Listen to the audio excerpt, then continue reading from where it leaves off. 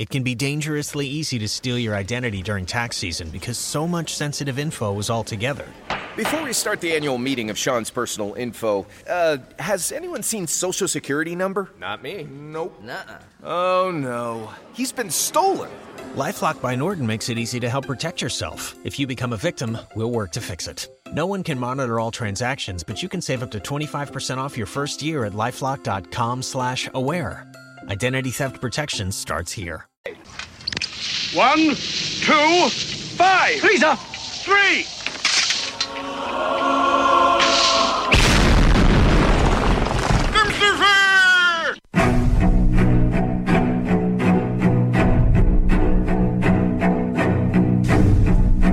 Arm yourselves, America. This is Defenders Live.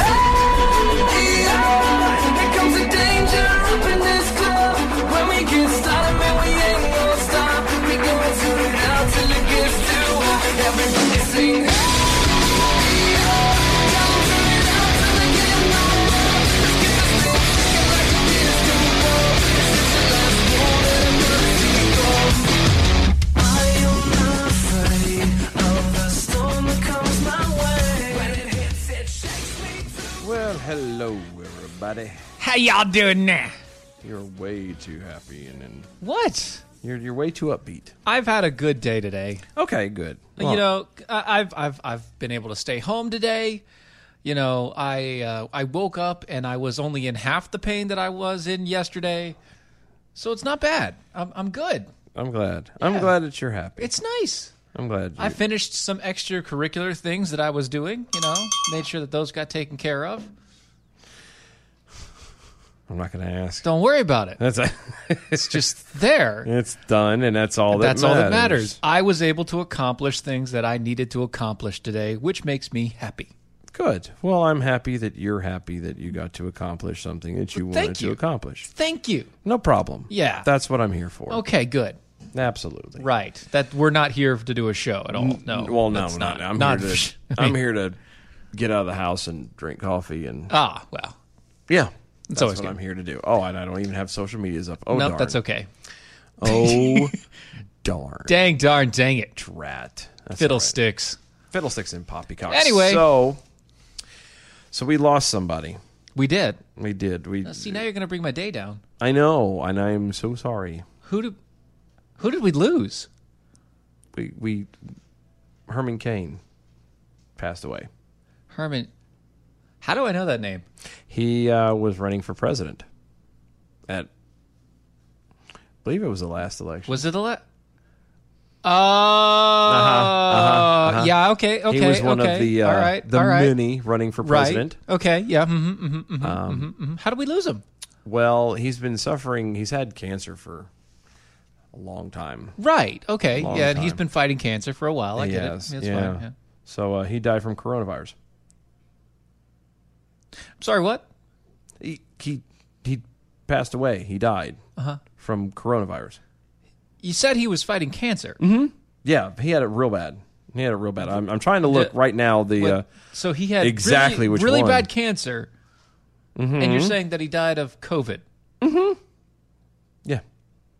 Yeah. That's how exactly how it was. So a man fighting for his life with cancer died of COVID-19 today. Yes. Yesterday. The Right. CEO of Godfather's Pizza. Right. And everybody is saying that he is after battling coronavirus. Everybody's saying that.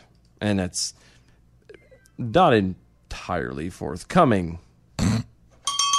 Now, How about Third Comings? yeah, well, I don't know. that's good. I don't know how many he had. Oh, okay.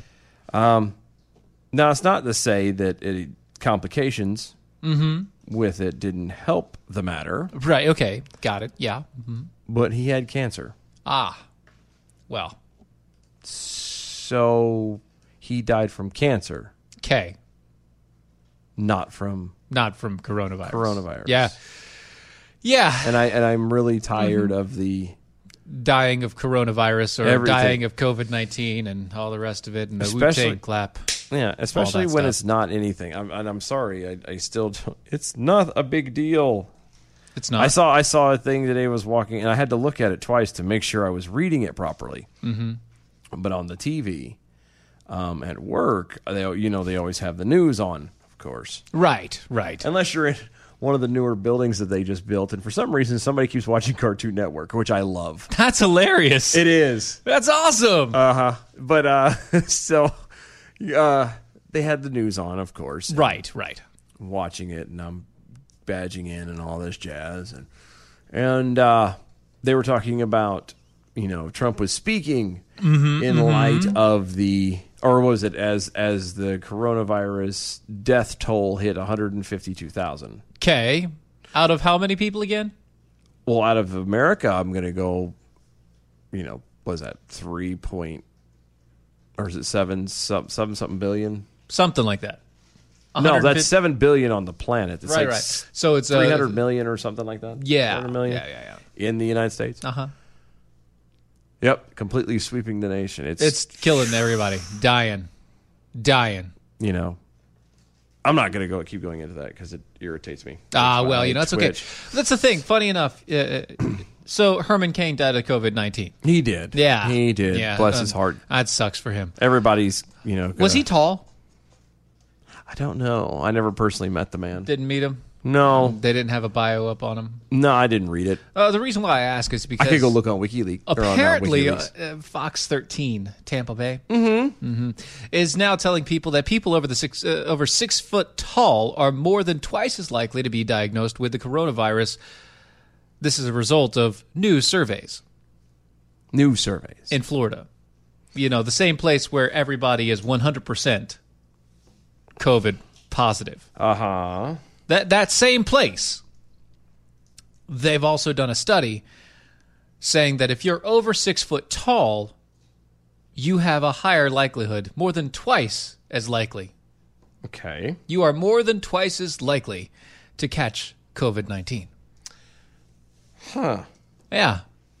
You see, I wouldn't think that. So that's weird. Right. I wouldn't think that. I'm over 6 foot. Right, I'm not. Yeah.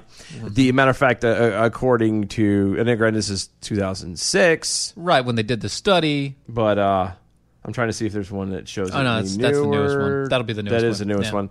According to a thing done by ABC News and Technology, blah, blah, the CDC says the average height for Americans, again, as of 2006, is 5 foot 9 inches. Which means for men. I am exactly average. And women are 5'4". That's the average.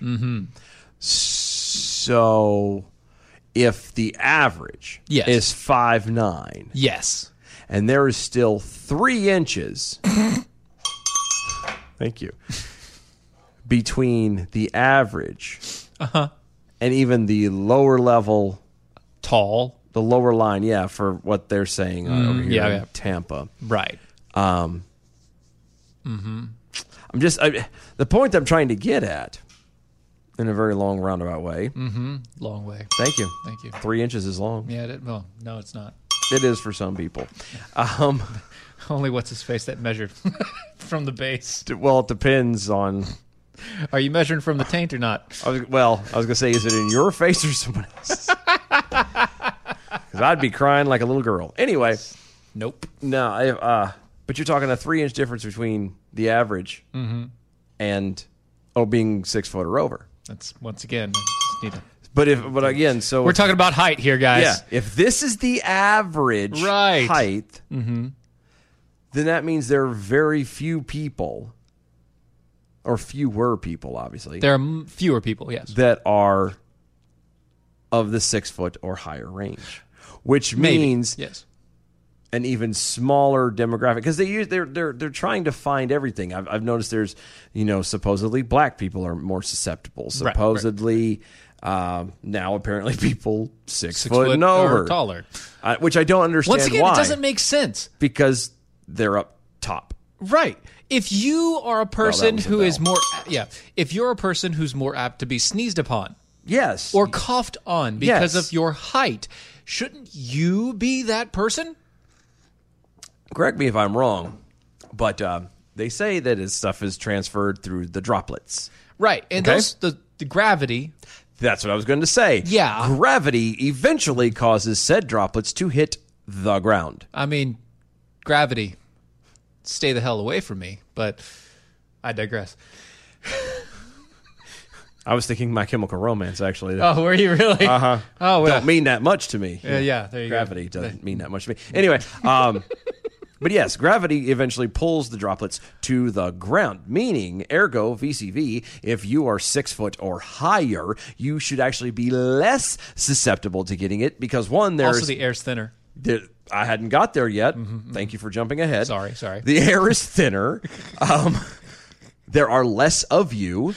And gravity. Right. All those things really don't bode well for you catching it as much as somebody else that is shorter than you. Yes. So again, I'm trying to understand. Science does not prevail here. No. Uh-uh. And apparently neither does logic and common sense. But you know where logic and common sense do prevail? American Pride Roasters. Oh, I was going to say, it's not here. No. It's American Pride Roasters. American Pride Roasters. So amazing. This is one of the best places that you can find. Right now in our cups, we have Watson's White Chocolate Caramel. Good old Watson. It is such a good freaking cup of coffee. I mean, if you've ever wanted a delicious dessert coffee, this is it. This is the one. Yeah, this is the coffee that you can have, even if you had it in decaf, which, by the way, I don't do, but he does have that option. If you did it as decaf...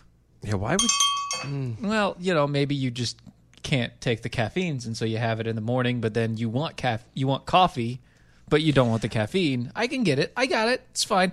I don't recommend it, mainly because I don't ever touch decaf because I need the caffeine. But if you did, I am sure that this would be one of the flavors that you would go to every single time. Yes.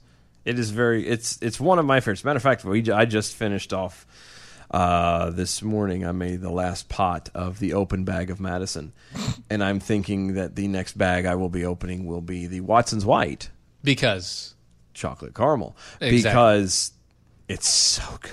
It really is. And the best part about it is the flavors are not. If you pick a flavor, and as someone who drinks it black, you don't add anything to it, you still get the flavor. It's not overpowering. It doesn't kick you in the nads and then say, ha ha ha, look at my flavors. Right. It's subtle. It's smooth. It is. It's one of it. I say one of. It is the best cup of coffee you're ever going to find. AmericanPrideRoasters.com is where you go to check out to get coffees. He has teas. He has chocolate drops.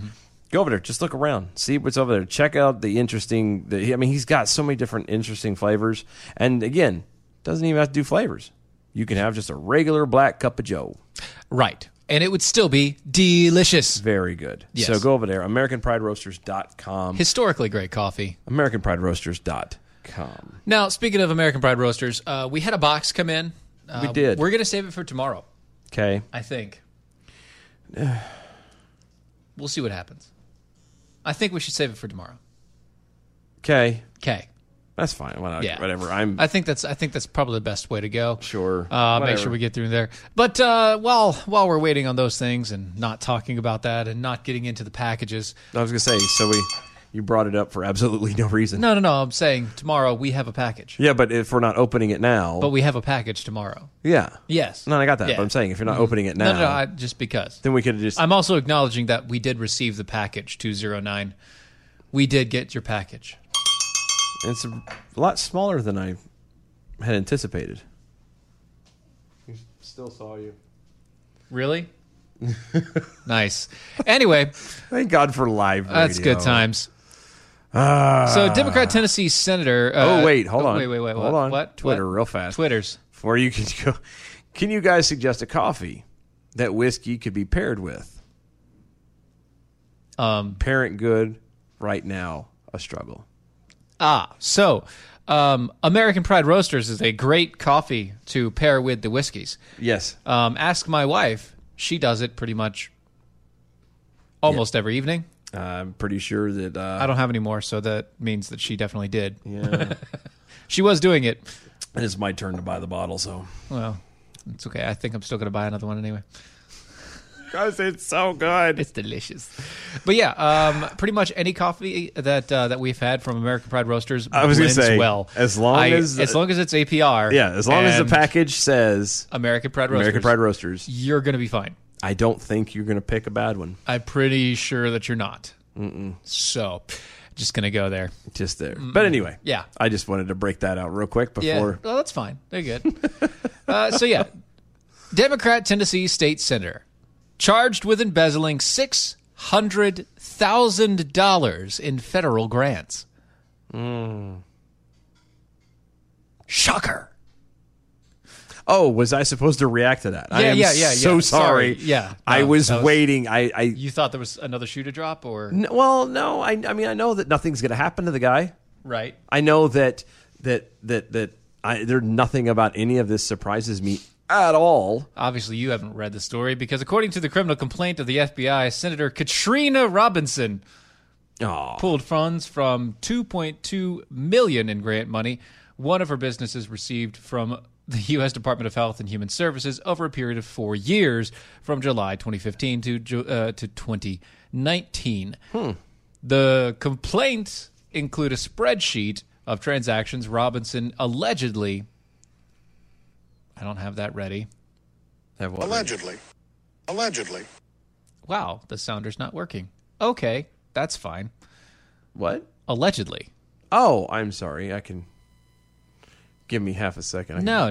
Allegedly. There you go. There you go. Sorry. I don't know why it's not working on yours. But anyway, continue on. Weird. Allegedly. There you go. Thank you. It might just be my stuff. That's possible. I'll work on it later. Gosh, now I allegedly made you using federal funds. There we go. She spent money on including $169,000 in salary bonuses to herself. Yep. Which is always great. You give yourself a bonus. Once a year, you get your review time comes through, and you sit down and you give yourself a review, and you say, you've been a team player. You've been really good today. Yeah. This year has been so great for you. We're just gonna throw you a bonus, $169,000. That's fantastic. Right. Beyond what was approved. I don't know why that was. I didn't know you could bonus yourself anything. To be honest with you. $45,000 to her personal retirement account. Whoa. I'm sorry. Right. But why would you take the higher lump obviously, other than you're just an idiot, why would you take the $169,000 as a salary bonus and then only put another $45,000 or $54,000 into personal retirement? Wouldn't you, personally, this is me, wouldn't you switch those? Well, maybe. I would. You would? I would. You would? Just because it's more money. Well, that is true. It's more money. Into personal retirement account. Home improvements, including $5,500. Really? Wrought iron door. Yeah. Because nothing says welcome to my home like a wrought iron door. And expenses related to Robinson's wedding and honeymoon, and later legal fees for her divorce. So basically, anything and everything that she could spend money on, she decided to spend money on. And as a Democrat, that makes perfect sense. She was also accused of using the money for her state Senate campaign to pay off personal debts. Pause right there for a moment. Wouldn't everything you just said, personal debt? Legal fees. Yeah, that's all personal. Maybe the salary bonus. Okay, that's not really a debt. The retirement, not a debt. But the wrought iron door, that could be a debt. Expenses related to her wedding, honeymoon, and then all legal fees for divorce. That's a debt. Wait. She had marriage, honeymoon, and divorce all rolled into the in that 4 years. Wow. Isn't she a delight? She's amazing. That's a peach right there. Dang. She used to pay off personal debts to buy her daughter a car. And to make several $1,000s of purchases to support her children's snow cone business. Snow cone business, you say? I did. Well, I didn't, but the article did. Snow cone business. Because we all know that in this day and age with the COVIDs and the Wu-Tang clap and 6 feet distancing all and the rest all of this junk. Snow cones are what we need. That's the first thing you think of. Needs now...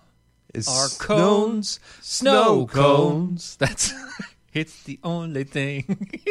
Snow.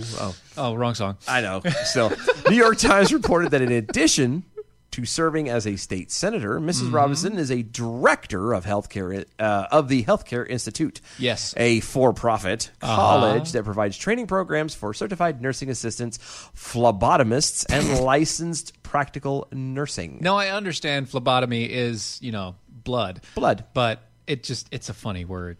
Well, it is. It's a fun word to say. And the best part about it is I find it a tad ironic there is that she is the director of this place that teaches phlebotomy, blood sucking. Yeah. And she's a politician. Yeah. And is in trouble for embezzlement. Remember, Titian is Greek for blood-sucking insect. Yeah. Mm-hmm. Yep. Grant money was intended to be used for training programs at the Healthcare Institute, which Robinson, a registered nurse by trade, founded in 2015, the same year her business was awarded the federal funds. No way! The feds were tipped off months ago by an anonymous claim. An anonymous claim, you say? Maybe it was the ex-husband. Very possible. That Robinson had used the grant money to buy a luxury handbag valued at more than $500, leading to an FBI raid on her home and the Institute in February. Witnesses told the local TV over there at the time that they saw agents rolling file cabinets out of the vocational school. So, she is the director. She starts this business, grows it, becomes a director and all that jazz. Right, sure. I'm assuming is fairly profitable. Maybe. I would guess. Well, I mean, at least those government grants are very nice. Oh, of course. And then turn around and now she's a senator. And also still... Bless her heart. Greed is a sad thing. Yeah, greed is what kills a lot of people. Senator Robinson has held a press conference Thursday insisting that she would be vindicated. I don't know how you could be vindicated. I don't know. And she's claimed she's being targeted by the authorities. I don't know how. You're being targeted, and you will be vindicated. No, you won't. It's the one that's apples and oranges. They're pumping. You are being targeted, but it's because you did something wrong. Yeah, there is no vindication out of this. Not for you. Not for you. For the state. For the state, yeah. For the government. For the federal government, yes. Quote, it is believed that if I were not in the position that I'm in, if I did not champion the voices, the views, and the faces that I represent, that I would not be in this moment I'm in today. Well, yes, you would, because instead of championing those voices and faces and the views and all the rest of it, you decided to champion embezzlement of $600,000. She added, quote, minimum. I'm committed to continuing to serve with the same integrity. I'm sorry. Sorry. You okay? I'm good. Yeah. All right, I'll start again. Hold on. Yeah. She's added, quote, I'm committed to continuing to serve with the same integrity. Do you need more coffee? Yeah, hold on. Take a sip of that coffee. Let me get the... I'm committed to continue to serve with the same integrity, the same passion that I have demonstrated since you elected me to this office. Oh, man. Well, see that there. Well, I'll be damned. In that... So you're just going to steal a bunch of people's money again? She keeps saying that word. I don't think it means what she thinks it means.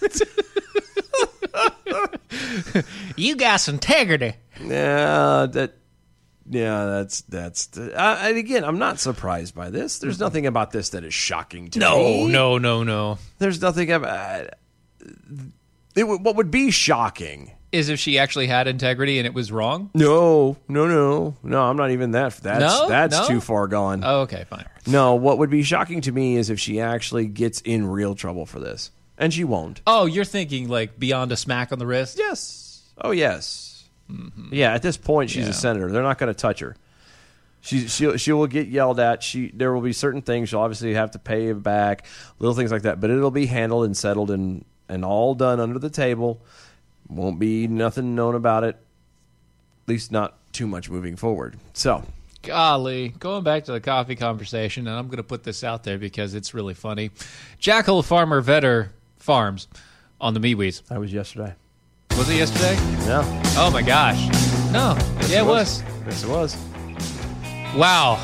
Nobody's talking on MeWe tonight. Nobody's talking on the MeWe tonight. They don't love us. No, you guys don't like us. That's fine. Maybe the MeWe's are dead. All right. Well, we're not. I still want to say that, but we'll keep it for later. Yeah, we'll hold it. Guys, don't go anywhere. There's more on the other side. Stay tuned. We'll be right back.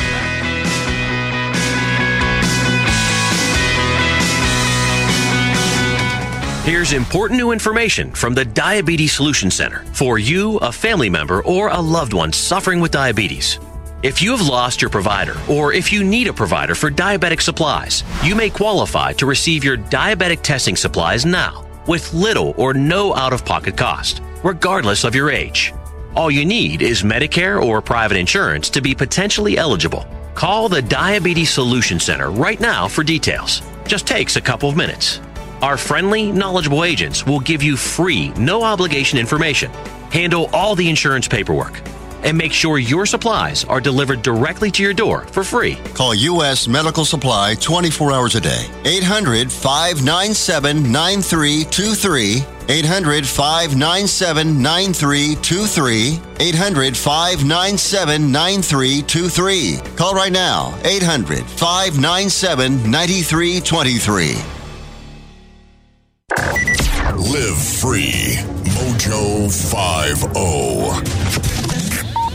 I'm Mike Opelka from PureOpelka.com. I'm a big free speech fan. I'm someone who wants everybody to say whatever they want.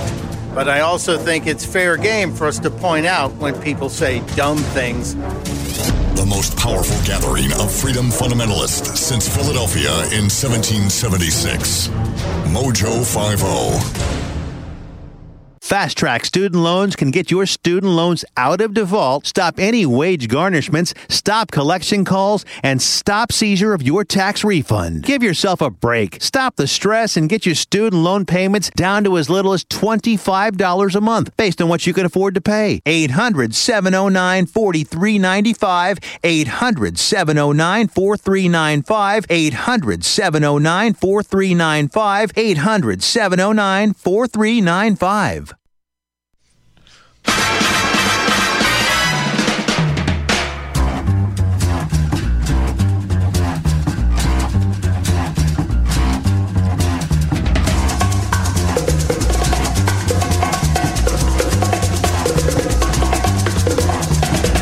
think it's time to blow this thing. Get everybody in the stuff together. Okay, 3, 2, 1, let's jam. Welcome back, everybody. We're back. I really want to make a comment about this, but I feel like I should just be quiet. Yeah, no, we're gonna stay away from that one. Because that just sounds like a very private thing. Yep. Really, you should you should prune your trees in your own time. I'm just saying. If you do it too many times, they're not going to have trees left. Yeah, it's not good. Then it becomes more like a shrubbery. A shrubbery? Shrubbery. Welcome back to the show. Defenders Live, Mojo 50. Go to mojo50.com. That's it. Just go. You go there. You need to go. Yes. You need to check it out. There are amazing other hosts. Why haven't you gone there yet? They've got 3 new shows starting on the weekend. 3 new shows starting on the weekend. Fantastic. Amazing stuff. I'm telling you, things are coming down the line that are you guys need to be a part of. You need to be privy to it. And the only way you're going to do that is by checking out the website. Right. DOAEshow.com. Mm-hmm. When you're done with that, go over to our website, DOAEshow.com. Which I think I just said twice. Yep. Son of a bitch. That's mojo50.com. Yeah, Mojo50. For the other there stuff. you go. I see. That just shows how long of a day I've had. It's been today. a really long day for you. It has been, and our website, DOAEshow.com. That's where you can get things like shirts and cups and shirts, all the rest of it, cups and mugs, cups and shirts, and hats, and tumblers, and stickies, and all kinds of fun jazz. I mean, pretty much. Actually, ironically enough, my shirt's not officially on the website. You'll be getting that soon. I will. It will. It'll be there soon. We promise. Tumblers, all kinds of stuff is getting ready to come out there. Wait. Oh, How many more days do we have? No. I'm going to send out a thing first. No, I know that. How many more days do we have in the month? Is it tomorrow and tomorrow. Then okay. Tomorrow. Okay. Tomorrow. Gotcha. Okay, Yeah. so it'll be tomorrow. Okay, Yeah, gotcha. it'll be Never mind. tomorrow. Sorry, told you. Long day. Yep. Jumbles. You want to be a part of the show, follow us on Twitter at DOAE Show. Use the hashtag #ArmYourselves. Jeez. We're also on all the social medias everywhere. We're you can watch us on the Facebooks and the YouTubes and the D Lives, Periscope, and all the rest. Everywhere and anywhere. Check us out. Be part of the show. You know, it'll be good. It'll be good fun times. And the best time is tomorrow when we do Free Speech Friday. Which would be amazing. You can call in. And actually talk to us. If you would like. Yeah. But that's tomorrow. Well, yeah, that's tomorrow. That's not today. Yeah, right. That's tomorrow. Just like the box. What's in the box? Not going to go. Anyway, getting through Shy Boy and I. Look.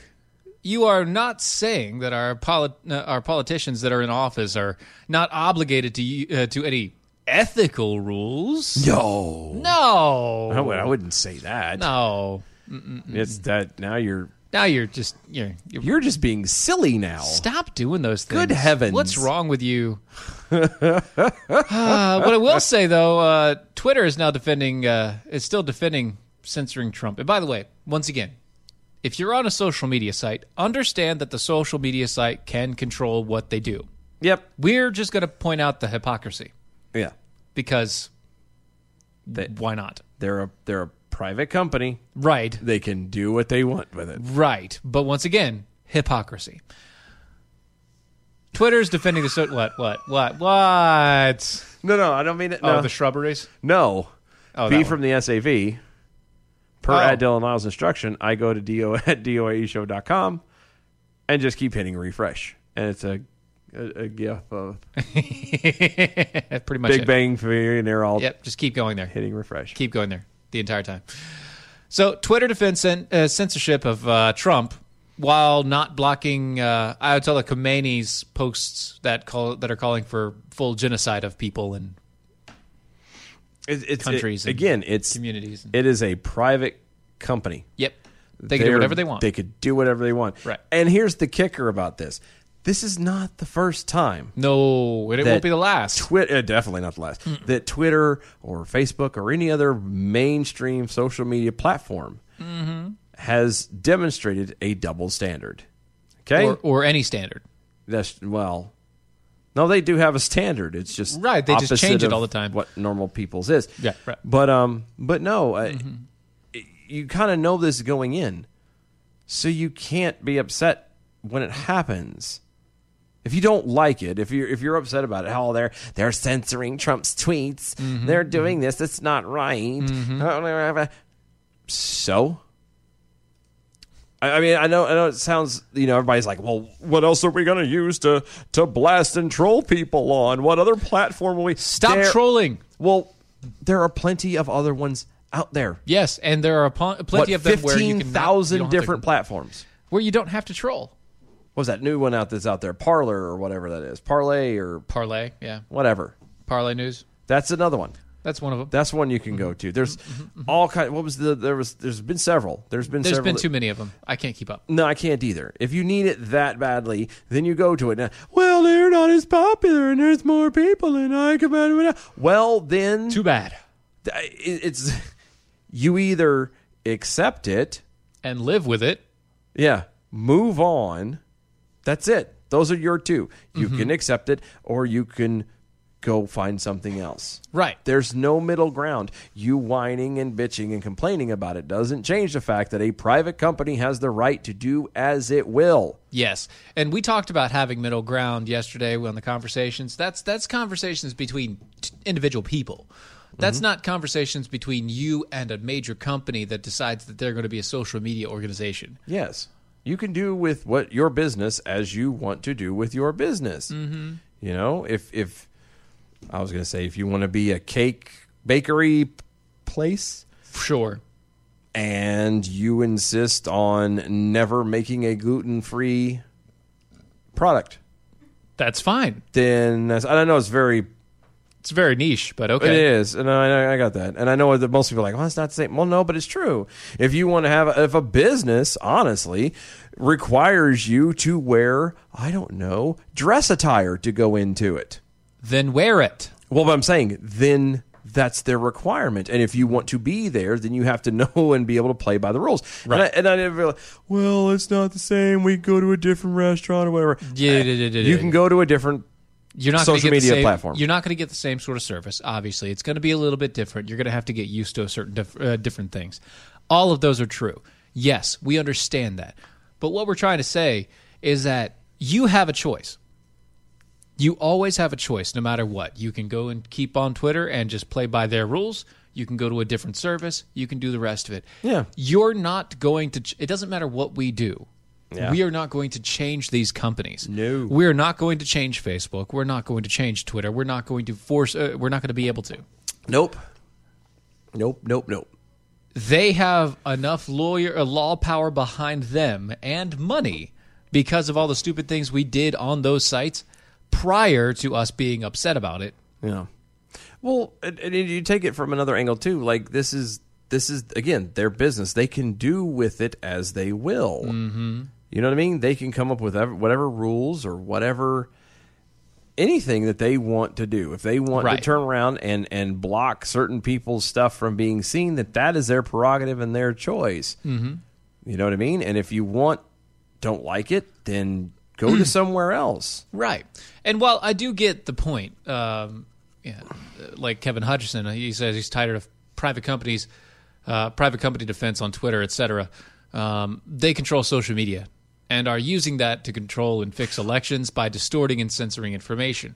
I completely agree with you. Yes. But that's not the argument we're having right now. What I'm just merely trying to say is that they have the right to do that. It's their company. The reason why Twitter got to be what it was, which granted it was kind of by itself at the time, but it was because of popularity. Well, you know how you change that is you find another one that is amazingly awesome, or you start one that's amazingly awesome, or whatever. It's not. It doesn't even have to be that awesome. Twitter actually isn't that great. It's not. They allow an X amount of characters, which means you have to be concise and you have to misspell words. Yeah. Just to get things in. Here's the reason why people like to be on Twitter.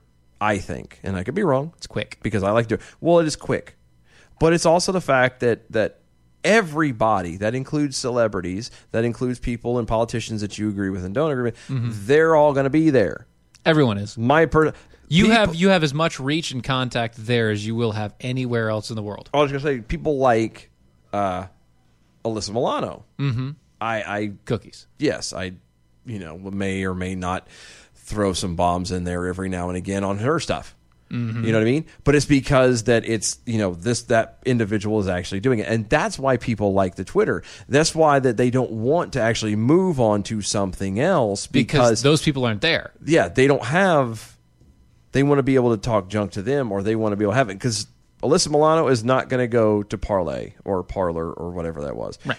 She's not going to go because to any of these other places. She knows it as what it is. Exactly. She's not going to she's not going to be on MeWe. She's not going to do on anything like that because doesn't fit her deal. If you're going to these places, by the way, if you're going to Twitter for political commentary, you are doing it wrong.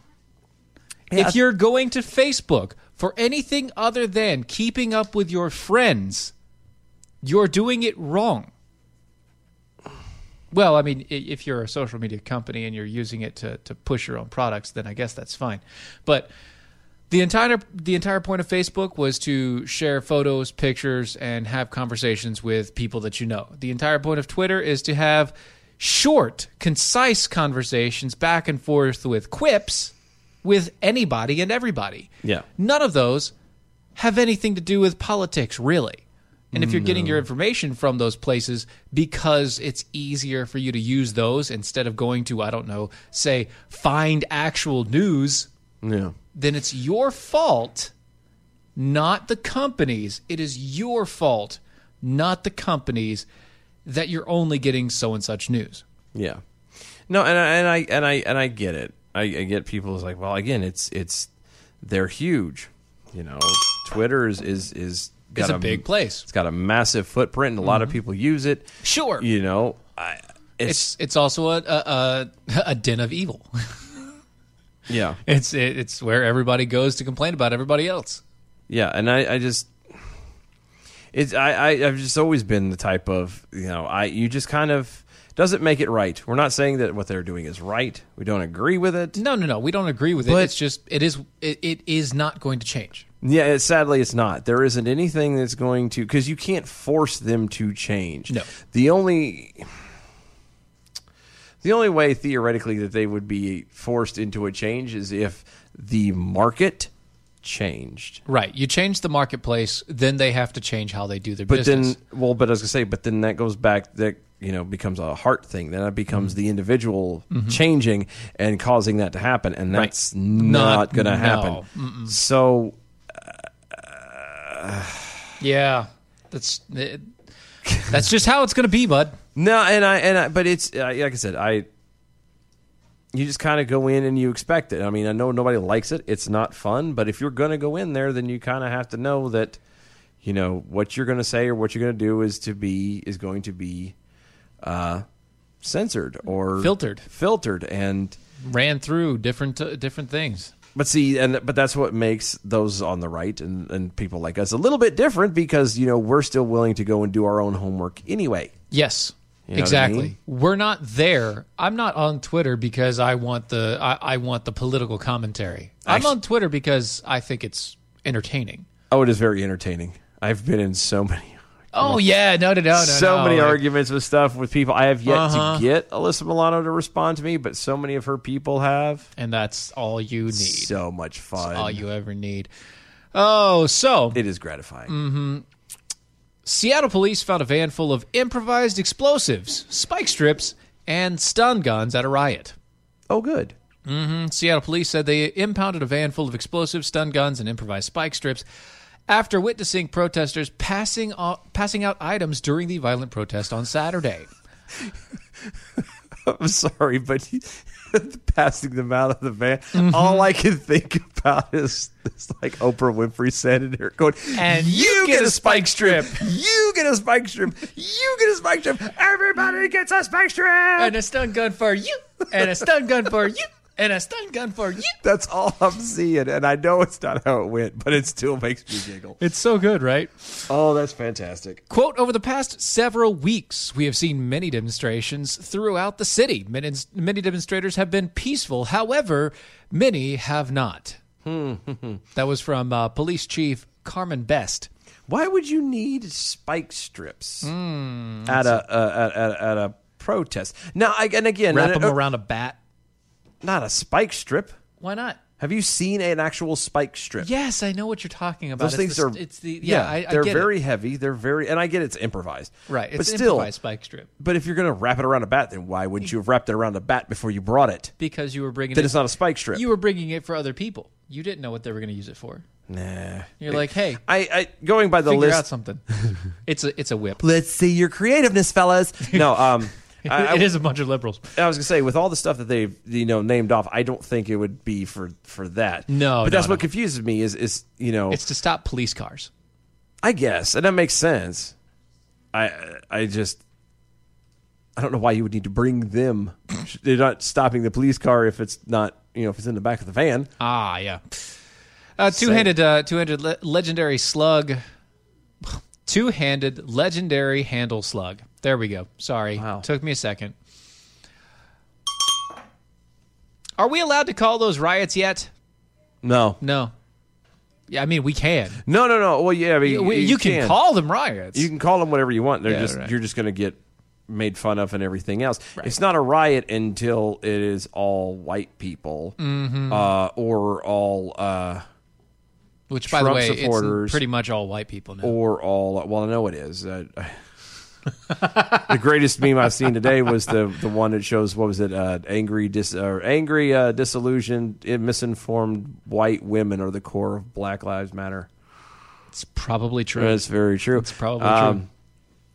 But no, unless they're Trump supporters or regular people, that's the only time you have riots. Yeah, and I quote, Uh-oh. Since July 19th, we have seen 3 protests where individuals have embedded themselves and they were particularly destructive and violent inside the peaceful group. Mm-hmm. I've never understood a protest. I don't know. No, and I mean this like legitimately. I understand what the purpose of it is supposed to be for. Right, but it never actually ends up that way. But it never does.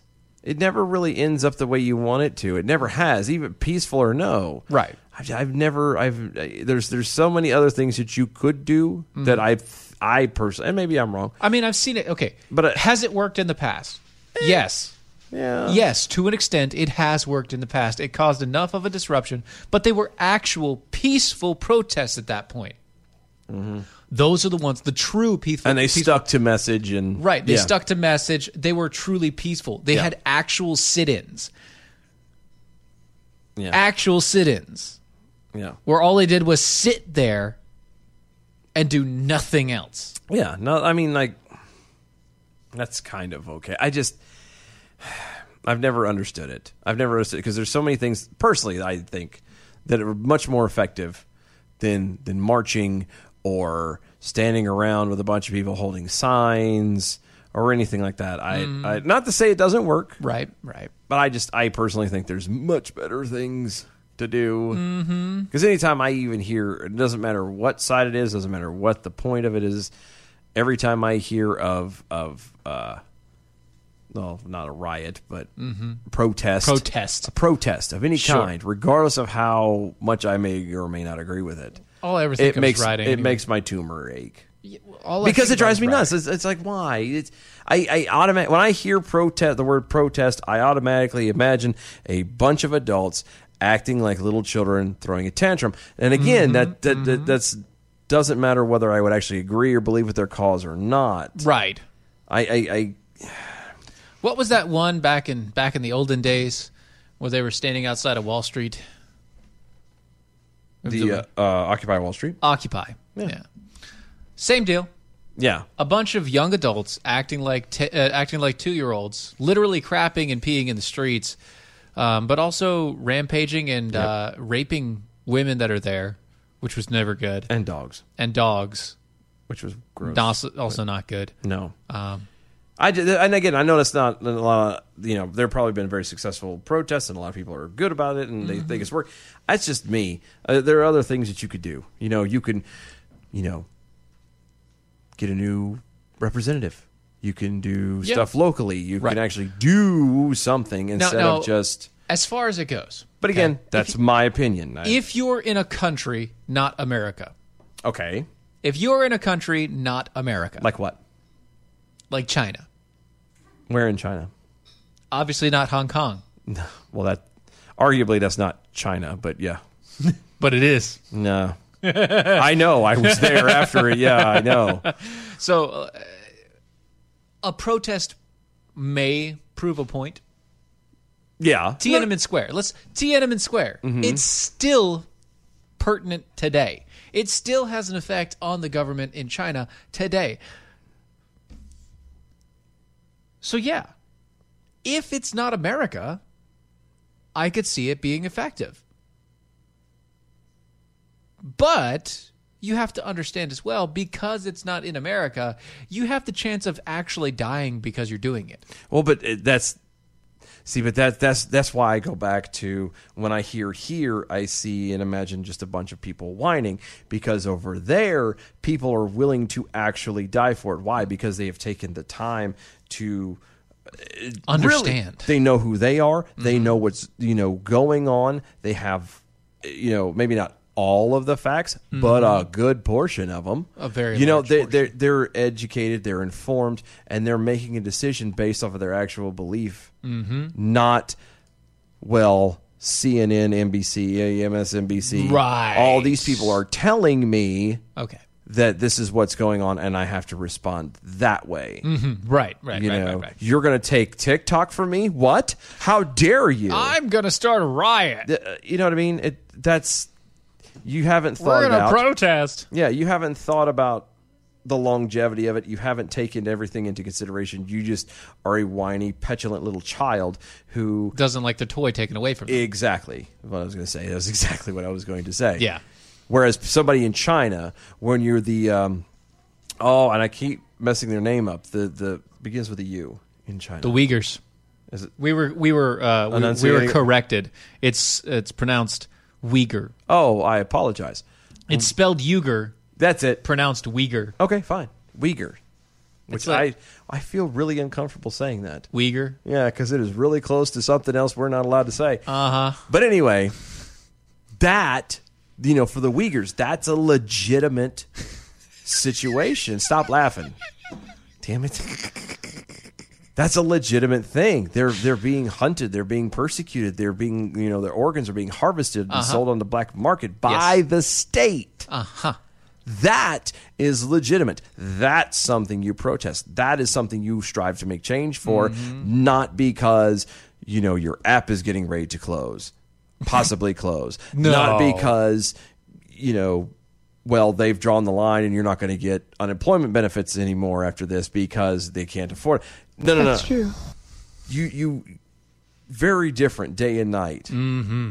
And I'm sorry. There's much better things that you could be doing. There are so many things. Like, I don't know.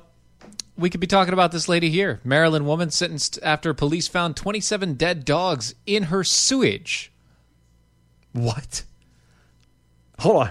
27 dogs in her sewer line. Does she know that you don't flush dogs? You flush goldfish. Yeah, goldfish. When the goldfish dies, you put that in the toilet and you let it go. You replace it because goldfish, they don't know that they've been replaced. And what's bad is you don't realize after a while that they've replaced it. Your kid will never know. No, and not only that, but hell, half the time if you replace, other than you physically going to replace them, there will be times you'll walk by and go, "Oh, how you doing, Sparky? Sparky's been dead for 2 years. You just keep replacing this damn fish with a different goldfish. You keep on replacing it every couple months, and that's what happens." It's still Sparky. Now Sparky number 14. You just have forgotten that. 25. Sparky 25. Sounds like a terrible anime. Sparky 25. That actually would be fantastic, wouldn't it? Be good? Life of a Goldfish. He actually goes into some kind of a coma or something and gets flushed, mistakenly thought he was dead, and he fights his way back to his bowl. And the very ending thing, you come to find out that the goldfish that replaced him, it was all staged and planned from the beginning. It was he had some underhand has the evil laughter. The whole deal, it's a 2-part. It's a 2-episode part. The thing season finale, and at the very end, they actually have this long 20-minute battle. So I see that you're back. Yeah, exactly. You have discovered my plan. You are very perceptive fish. I just really wanted to get back into the bowl. That would be good. But yeah, so a Maryland woman was sentenced to 7 years in prison for animal cruelty after the police found 27 dead dogs inside her rental apartment or her rental property last year. The judge this week referred to the residence, which was covered in layers of sewage, sludge, and filled with decaying dog remains, as a chamber of horrors. So, how the hell did she get the dogs down the toilet? I think it was a misunderstanding here. They were in sewage in the house. That was my fault. That was my misunderstanding. Oh, no, because that's how I read it too. Yeah, I read it that way first. Now I get it. They were lying in their own nasty. Oh, now you got it. Oh, yeah, no. Oh, absolutely. Nail that lady to the wall, because that's right. That's terrible. Yeah, that's bad. It's bad enough that you got their own sludge laying around, but the fact of the matter is that they pass away and you just still leave them there, or you throw them there. Instead of burying them, that's where you put them. Does your nose not work? How does that work? The nose knows. How do you do that? How do you get around that? I don't know. 27, and that's not Yeah. Small number. And she wasn't. She didn't have like a thing for certain dogs. Says 27 dogs. Well, actually, she did have a thing for Dalmatians. She had 20 Dalmatians. Oh wow. 5 golden retrievers and 2 English setters. Sounds like a Christmas song. Not going there. No. I could, but no. No. Not there. Not today. Oh, yeah, it's really not good. Yeah, she was pled guilty to 11 charges last October. Originally charged with 109 counts. Good Lord. Her husband, who's 50 years old, also pled guilty to the cases. Oh, so there's 2 of them in the house. So there's 2 lazy people who couldn't think for a second to go, you know what, the dog is dead. Maybe we should carry it outside. Maybe it needs to be buried. That takes hoarding to a whole new level. Yeah. Like, that's like, most people are like saving wrappers and junk. This lady's like, I lost the dog in the trash, and I just haven't looked to go find it. I can't afford to go have him stuffed. Oh, God. No. With that, we're going to the bells. Good evening, Mojo 50. I'm Leprechaun, and here with the bell count grade for the day. Thursday, July 30th, 2020. Today we had 1 missed innuendo bell, 22 actual bells, 6 pedals, and 2, oh my gosh, giving us a C- for the day. Peace out, boys. Stay healthy. We'll see you tomorrow. All I can say is, no! No, God! No! No! This has been Fitters Live, DOAEshow.com, DOAEshow.com. We'll see you tomorrow night for Free Speech Friday. Bye, y'all. That was wonderful. Bravo! I loved that. Oh, it was great. It was pretty good. Well, it wasn't bad. There were parts of it that weren't very good. It could have been a lot better. I didn't really like it. It was pretty terrible. It was bad. It was awful. It was terrible. Get him away! Hey, boo! Boo! This is the seditious, rabble-rousing, liberty-loving, home of fun, entertaining, and compelling talk. Mojo 50. Breaking news this hour from townhall.com. I'm Keith Peters. President Trump is mourning the death of one-time presidential candidate Herman Cain. White House correspondent Greg Clugston reports. The president says Cain was a great friend, an American patriot, and a powerful voice of freedom. He writes on Twitter that he spoke on the phone with Cain's family to express his deepest condolences. White House Press Secretary Kayleigh McEnany tweeted that Herman Cain embodied the American dream and represented the very best of the American spirit. The 74-year-old Cain died several weeks after being diagnosed with COVID-19. Greg Clugston, Washington. Senate Republicans have been quick to dismiss the president's suggestion the election may need to be delayed unless voters can safely cast their ballots at polling places. Those speaking out include strong White House supporter Senator Lindsey Graham. He shares the president's concerns about mail-in ballots being used exclusively, but he's more optimistic about polling places, noting South Carolina was able to hold a large primary in June, saying it was carried out safely and in person. Senate Republican Conference Chairman John Barrasso of Wyoming also shot down the idea of a delay. Florida's Marco Rubio says, since 1845, we've had an election on the first Tuesday after November 1st, and we're going to have one again. Bob Hagner reporting. Meanwhile, the president is against another blanket shutdown of the U.S. economy. A permanent shutdown would no longer be the answer at all. A small shutdown of certain areas, but we don't want to do that.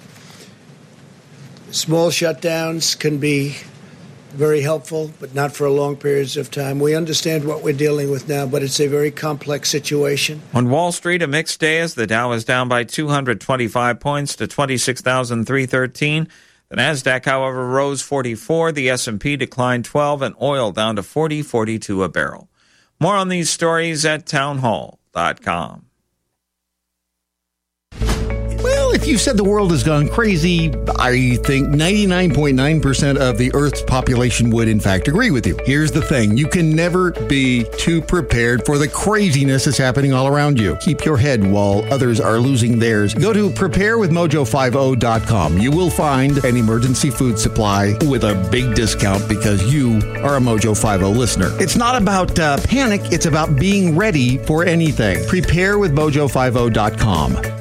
Do you use the expensive blue or yellow pills to charge your sex life? Are you thinking about it? What if we can promise you the same results for less than $3 a pill? If you're paying $20 a pill for the other pills, you're getting taken to the cleaners. Our pills deliver the exact same results for less than $3. You'll save more than $16 a pill for the same results. And right now, radio callers will get 44 blue or yellow pills for $120 with free discreet shipping. You can save more than $700 off pharmacy prices. Charge your sex life now and save a ton of money. Call now and get your 44 pills and save over $700 and qualify for free shipping. Stop overpaying and call right now. 800-218-6473. 800-218-6473. 800-218-6473. That's 800-218-6473. Hey, this is Steven with Defenders Live, and I'm here with my digital cohort, my AI, Dylan Lyles. Hey, man, say hi. I can't do that. Yes, you can. Just say hi to the people. No, I can't do that. But what I can do is tell everyone to make sure they tune in to Defenders Live Monday through Friday at 9 p.m. Eastern, only at mojo.com. Mojo50.com. Obviously, a few more bugs to fix, but we'll get them fixed up, and it'll be raring to go Monday through Friday.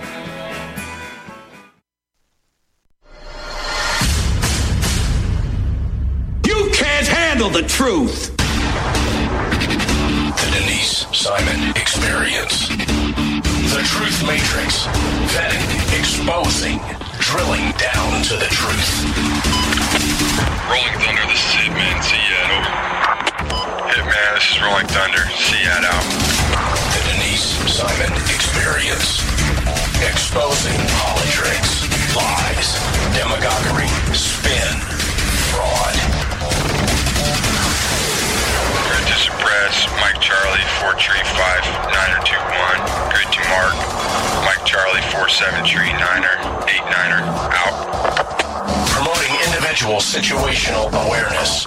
Question, probe, notice, ask why. Mark smoke on the deck, 2 rounds AGPT, gas TOT 5-3.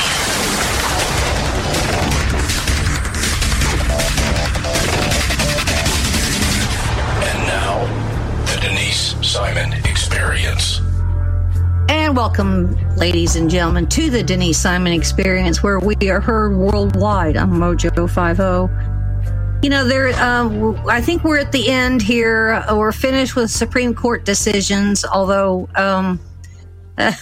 we've got some real questions about some of these opinions that came out. So I tapped Zach Smith on the shoulder, and he was kind enough to join us today. He is a legal fellow in the Meese Legal and Judicial Studies at the Heritage Foundation. And there's one decision here that got zero press, and I think there's some wide implications for this one. So Zach's going to help us out. Zach Smith, thanks for joining us. Thanks so much for having me on, Denise. I really appreciate the opportunity. This was an interesting decision because it's hard to explain. It's got a couple of moving parts to it. But there was apparently a tribal rape case. And the lawyer in this case argued that this rape case ought to you're going to have to help me with this, be thrown out because there was no jurisdiction because it happened on tribal land. Did I get that part right? Yeah, that's exactly right. So if it's okay, let's take a quick step back. And so essentially what happened is, 23 years ago in 1997, a guy named Jim C. McGirt was convicted of essentially raping his wife's 4-year-old granddaughter. Just a horrible, atrocious crime. And the state of Oklahoma rightfully prosecuted him for it. And so he went through the criminal process in Oklahoma State Court and was ultimately sentenced to 1,000 years plus life in prison. Clearly, Oklahoma, they recognized the seriousness, kind of the depravity of his crime, and gave him a very harsh sentence. And so since the sentence was imposed in 1997, Mr. McGirt has been filing appeals. He's been filing habeas petitions, essentially alleging defects in the procedure that was used to convict him. And in the latest round, he basically said the state of Oklahoma didn't have jurisdiction to prosecute him because he was a member of an Indian tribe located in Oklahoma, and that in fact, because he was a member of a tribe and his crime took place on what he alleged to be tribal land, the state of Oklahoma lacked jurisdiction to prosecute him. And so that's kind of how the case was teed up and ended up at the Supreme Court. Who represented him, just for giggles? Well, typically, I'd have to go back and look in this case, but typically what happens in a lot of cases like this, jailhouse lawyers will be involved, either or somebody at the public defender's office. But then when it gets to the Supreme Court level, typically pretty well-respected, reputable counsel steps in, because they want to have the opportunity to argue in front of the Supreme Court, and they step in and kind of take over the appeal at that point. So I'd have to go back and look for this case, but I would imagine that something like that happened here. Something tells me it was the Center for Constitutional Rights, but I don't know that for sure. That's just a sidebar. Okay, sure. So we have this case, and now it's what happened? Did it get thrown out and he's released? I mean, what happened with the end result? Yeah, so I think when you were kind of teeing up our conversation, you hit the nail on the head. This was kind of a case that flew under the radar for most people this term. It got lost in the mix of cases dealing with President Trump's tax returns, the cases dealing with the structure of the Consumer Financial Protection Bureau, the abortion cases. There were a lot of blockbuster cases coming down at the end of the Supreme Court's term this month. And this one got lost in the shuffle, but frankly, it may have some of the most far-reaching implications of any case. And so what happened, the Supreme Court agreed with Mr. McGirt and said that, in fact, essentially the entire eastern half of Oklahoma is, in fact, tribal land and has been pretty much unbeknownst to anyone for the past 113 years. And they did throw out his conviction. Which on its face, by itself is terrible. Shameful. But don't forget, by reaching this conclusion, by invalidating Mr. McGirt's conviction, there are somewhere close to 2,000 other potential convictions that are at risk. And more importantly, the entire structure of government in eastern Oklahoma has kind of been thrown into chaos. Tulsa, Oklahoma's second largest city, is now on an Indian tribal land. I used to live there, which is why this case is a little bit of an interest to me, because I lived in Oklahoma twice. So it is, and my father, years ago was in the oil business. So. Sure. Well, and I think the dissenting justices, the lineup on this case was unusual as well. You had Justice Neil Gorsuch, who wrote the majority opinion, and he is joined by the four liberal members of the court, Justice Ginsburg, Breyer, Kagan, and Sotomayor. And so you basically had the four conservative members, Roberts, Thomas, Alito, and Kavanaugh. They filed a dissenting opinion.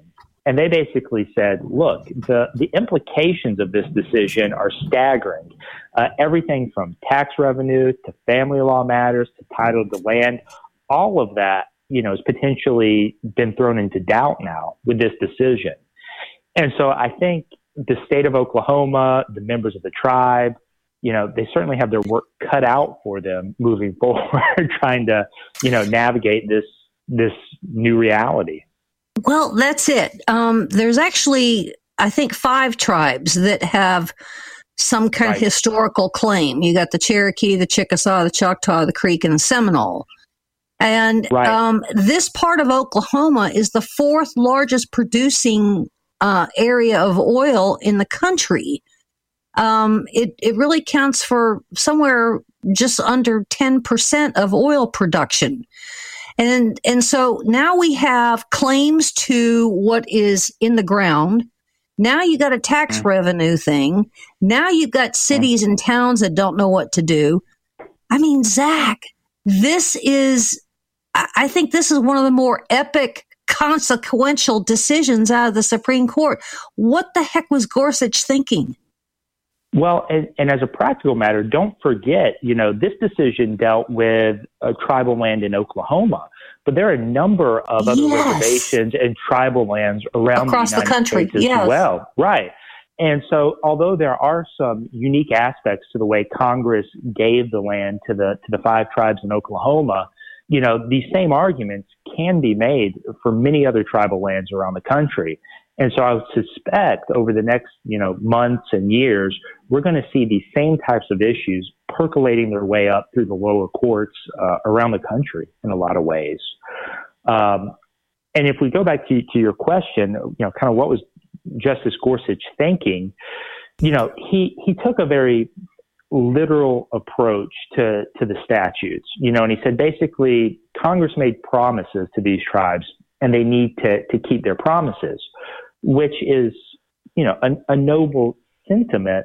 But what the 4 dissenting justices said basically is, look, it's Congress's duty. Congress has the authority to establish kind of the appropriate course of action, in a lot of areas, including the best way to negotiate and deal with these 5 tribes in Oklahoma.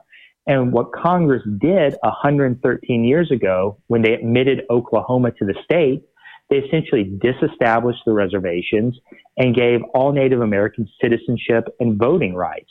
And so Congress intended, by the totality of its actions, to essentially create the state of Oklahoma out of what had previously been tribal land. And so, it is shocking in a lot of ways that all of a sudden we have this land reverting back to tribal status, where for the past 113 years, the United States, the Congress, the state of Oklahoma, and even the tribes themselves have not considered this to be tribal land. Well, you've got corporate property, obviously, with the oil companies, and you've got private property. So now it isn't just about the oil, but that's a big one. But now you've got private property. Right. And so now you're going to end up with the takings clauses. I mean, Zach, I think that there's some kind of discussion now about shared jurisdiction or something.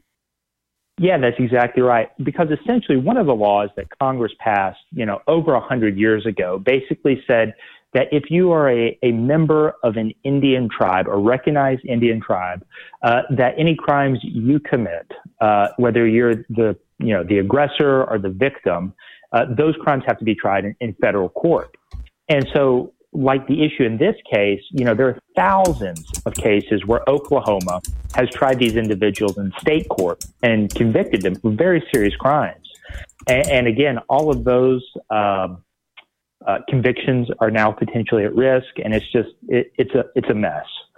But Justice Gorsuch made the point, and it's a point well taken. Congress can step in and pass legislation to kind of correct this situation, and unless Oklahoma officials, tribal officials can kind of take superhuman steps and make very fast progress on resolving a lot of these issues, Congress may very well have to step in to fix this mess. Well, and even, Zach, if that happens, then that law itself would necessarily be challenged. It's kind of humorous because years ago I interviewed the lobbyist for Native Indians, Jack Abramoff, who, interestingly enough, is back in jail, I think. But I all of a sudden see, tribes hiring yet, lobbyists to say, we want all this back. Well, and I think, the dissent highlights it, and, even Justice Gorsuch, in his opinion, acknowledges, there's going to have to be some serious, brass, getting down to brass tacks negotiations that take place. And I, just personally I anticipate one of the big issues that will probably come up is tax revenue. How are the state of Oklahoma and the tribal authorities going to share tax revenue from this land that's now in dispute basically over who owns it. We're certainly going to have to go back in history because, I mean, in some cases that property was taken, but in other cases there may be some, oh goodness, I guess you'd have to go back through the archives. What they were signed off. I mean, that they waived the rights to this property, to this land, right, or pieces of this land. So whatever comes of this, I think in the next 3 to 5 years is going to be very convoluted. And it's going to take the oil companies, they're going to have a whole bunch of lawyers. There's going to be lobbyists. There's going to be, congressional hearings. And well, if nothing else, this decision is great news for lawyers and lobbyists dealing with anything related to Oklahoma and the dispute over this land. It's going to provide pretty full employment for them for the next several years. I would imagine, just because there are so many issues that are going to have to be resolved and worked out, trying to resolve the issues that are going to percolate up from this decision. Are you imagining that other states have taken a very hard look at this decision too? The Dakotas or, parts of Texas, Colorado. Something Absolutely. tells there's some mild panic going on here, I would think. Absolutely. I'm sure other states are taking a hard look at this. The other folks that are taking a hard look at this, I'm sure, are the Department of Justice officials and the U.S. Department of Justice, because essentially what this decision has done is taken things that were formerly handled in state court as state crimes and transferred jurisdiction to the federal government to prosecute those crimes. And so, typically most U.S. attorneys' offices are smaller, don't have the same resources that a state DA's office would have. It's just, they're very different types of prosecutions that take place. And so typically most U.S. attorneys' offices aren't equipped to handle very well these street level crimes that state DAs would typically prosecute, rapes, robberies, even murders. U.S. attorneys, federal prosecutors typically do not handle many murder prosecutions. And so as a practical matter, in the immediate future, the U.S. attorney's offices, the DOJ in Oklahoma, they're going to have to reallocate resources, staff up the office, and probably divert resources from other prosecutions that are more appropriate in the federal system, fraud, human trafficking type cases that U.S. attorneys' offices, FBI, DEA, ATF agents are better suited to handle. And so, it's going to take time for everyone to figure out exactly the best path forward here. Going back to the rape side of the case, what are the implications on that? Here's a guy that was sentenced to, 500 years? 1,000 years plus life. Which is a ridiculous thing, but well, what are the implications of having that thrown out? Well, if a court is without jurisdiction to hear a case, its decisions are essentially null and void. And so, at least for Mr. McGirt, his conviction in Oklahoma State Court is no good. And so it'd be up to federal authorities to re-prosecute the case at this point, if they so choose. Now, as a practical matter, I spent time as an assistant U.S. attorney in Pensacola, in the Northern District of Florida. As a practical matter, that's going to be very, very difficult. The case is 23 years old. Evidence disappears. Memories fade. It's a tough job to re-prosecute a case that old. And so for Mr. McGirt, I'm hopeful that federal authorities will re-prosecute the case and move forward with it, because it certainly sounds like it's a righteous prosecution.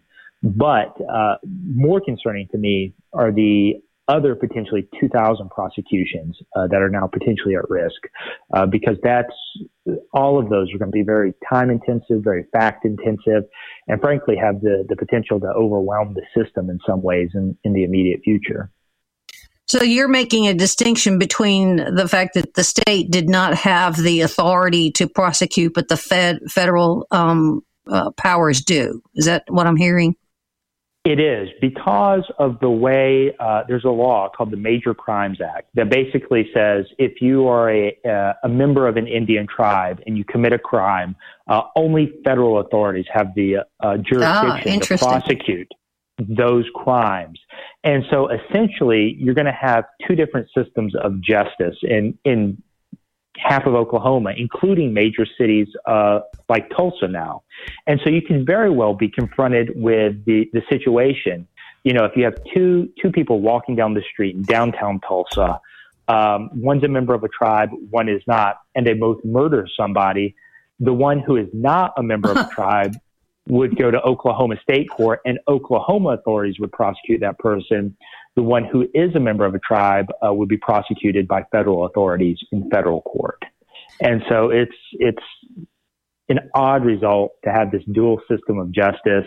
And again, typically U.S. attorneys' offices, federal prosecutors are not equipped to handle this street level type crime.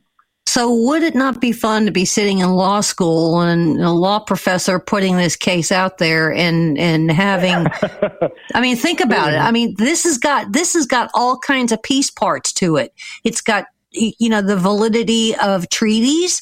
It's got, land. It's got business. It's got taxes. It's got property rights.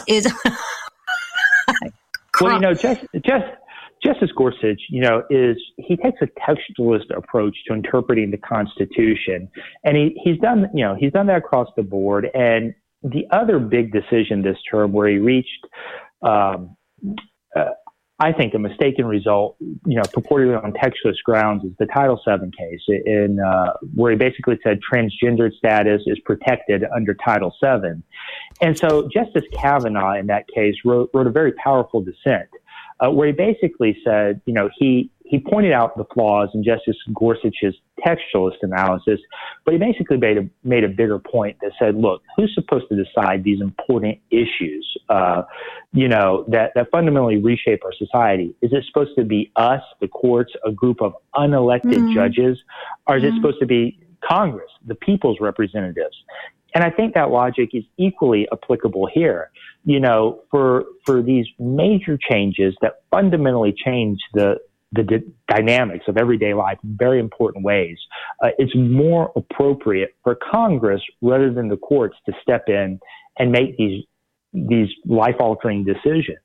And so I am hopeful that Congress will take a proactive approach to this case, will, you know, look at the issues this case has created and hopefully take appropriate steps to correct it.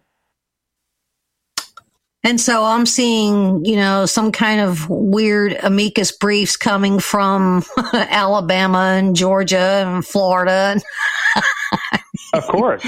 I mean, many states, even states, you know, we typically don't think of as having tribes within their borders or, you know, having ongoing interactions with tribes and their members, are all potentially affected by this decision. And so it's, you know, like I said, it's good news for lawyers and lobbyists, not so good news probably for everyone else. Crazy. Why do you suppose that the media hasn't kind of focused in on this particular Supreme Court decision? Well, they don't know what to do with it, right? They don't know what to do with it. There were so many monumental decisions coming out of the Supreme Court this term, you know, dealing with President Trump, abortion rights, faithless electors. You know, unfortunately, this one kind of fell through the cracks. But, you know, you essentially have a situation where one night, somewhere close to 2 million people went to bed thinking they lived on land that's in the state of Oklahoma. The next night they went to bed, they were on a tribal reservation. And they're renters. Unclear. You know, the status of the title is potentially unclear. And so I think we're, in a lot of ways, we're really only beginning to scratch the surface of the areas that this decision will affect, the implications of this decision. And it would not surprise me. I think we're certainly going to see a lot of litigation coming out of this decision. And it wouldn't surprise me if at some point it makes its way back to the Supreme Court again. Well, the treaties will. If for nothing else, the treaties are certainly, and I think we're going to have to go back to the early 1800s to start looking at some of these treaties, and then some Supreme Court decisions going even back to that. So, goodness, Mr. Zach Smith. Well, not only the treaties, but also the subsequent, 150, 160-year history since then, because Congress has taken a lot of actions, passed a lot of laws since then, dealing with interactions with tribes and tribal lands. So it's certainly a tall task. Zach Smith, thank you for this. I'm very happy we could cover it. And I hope the listeners necessarily learn some of the consequences of this particular decision. I mean, it's a big one. And appreciate your attention to this one. I may have to call on you sometime soon to see what's in the pipeline, the legal pipeline, because I imagine there's going to be a bunch of it. But thank you, Mr. Zach Smith. And ladies and gentlemen, there's more coming your way on the Denise Simon Experience. So stay with us.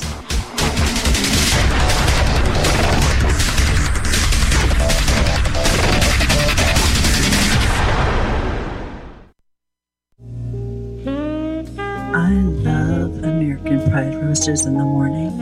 It really gets me off to work. AmericanPrideRoasters.com. AmericanPrideRoasters.com. December 16th, 1773. And now, what really happened at the Boston Tea Party? What are they doing? They're throwing all the King's tea and coffee into the harbor to protest taxation without representation. Do you think we should stop them? I really like my coffee. Come on, it's not American Pride Roasters. Yeah, that would be a trebuchet mockery. American Pride Roasters, the choice coffee of real American patriots for over 250 years. That's right. Get yours today at AmericanPrideRoasters.com. No one likes to think about disasters or what could happen to you or your family if you find yourself in the middle of one. Look around you. Don't you wish that maybe a few months ago you had gone to preparewithmojo50.com and picked up an emergency food supply? The reason is not that you're panicked. The reason is that you want to be ready for anything. Look what happened at the grocery stores in the last few weeks. There are others out there who tend to lose their minds when things aren't normal. You, however, are smart. You know how to do things the right way. You know how to be prepared. You know how to take care of your family. And it shows. I mean, you listen to Mojo 50. So go to preparewithmojo50.com. You will find a special deal for you as a Mojo listener on a food supply, an emergency food supply that will ensure that you have enough food for you and your family for months, however long you decide you need the supply for. It really is a great deal, and it's about being ready for anything. Preparewithmojo50.com. You know what makes you feel really good about yourself? Doing something good for somebody else. And if you'd like to do that today, go to jdrf.org. Join them in the fight against type 1 diabetes. jdrf.org. It's something good you can do for the world. jdrf.org.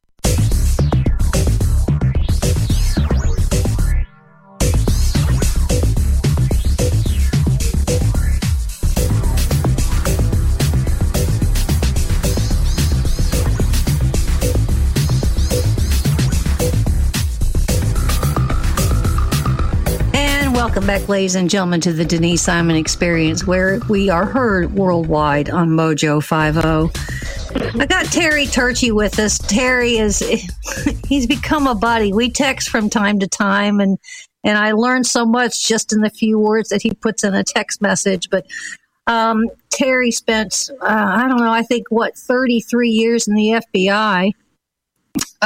30 years, right. 30 years as the Deputy Assistant Director of the Counterterrorism Division, most famously known as solving the Unabomber case. But he is also a successful author. And he was with us, a couple of months ago with his newest book, In Their Own Words. And ladies and gentlemen, you can find the book at all the normal places, and I suggest you do.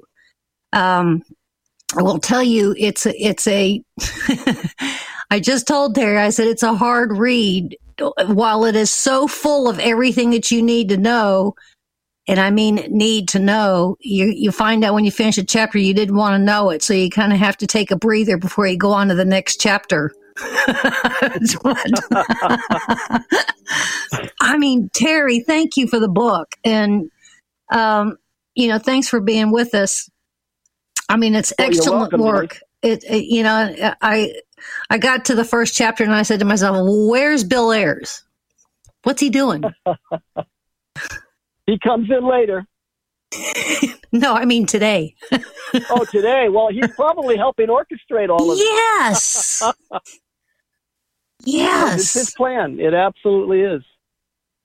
Well, it's really kind of a remarkable thing. Now help me and my listeners a little bit, if you would, because, we read headlines and we think that's kind of the end of the story. And sometimes when you read the whole article, you still didn't get the rest of the story. But there are so many clues in headlines and articles. And, the FBI, the good guys on the ground doing all the hard work, they have to take every clue and they have to determine whether the clue is worth pursuing or there's something that's really there and they must go after it. So they kind of have to prioritize cases. But, tell us what the FBI is like through the eyes of an FBI person. Sure, would be happy to do that, Denise. First of all, let me just say this about the book real fast, and that is that much of what's in this book kind of starts to take place back in the late 60s, early 70s. And you almost have to know that history to understand what is going on today. And the FBI back in the 60s and 70s was a very, very different organization than it is today. In fact, the FBI that I left in 2001 is a very different organization than it was then. And so in the area of counterintelligence and counterterrorism, the Bureau back in the 60s and 70s was able to focus its efforts and its manpower, its agents, on a group called the Weather Underground. And the Weather Underground was essentially a communist-minded group, that's their own self-description, communist-minded men and women who felt like they needed to foist a revolution upon America. And their remedy for what they hated, which was capitalism, their remedy was communism. And so they put together a very extensive plan, but in their day, back in the 60s and into about, I'd say the early 80s, they were actually using violent acts to try to bring about this revolution. The Weather Underground was involved in almost 3,000 bombings across this country of police stations, of government installations, of military bases. And so when we think we have it bad today, when we see some of these protests, the protests back in the 60s and 70s made these protests today look pretty bad. I mean, pretty nothing, essentially. So against the backdrop of protests, which the on the surface excuse was the Vietnam War. But what they did is they used all of these people that they could mass in America's cities, and it kind of sent a message. Everybody looking at the TV would have thought, wow, all of the country wants America out of Vietnam, right?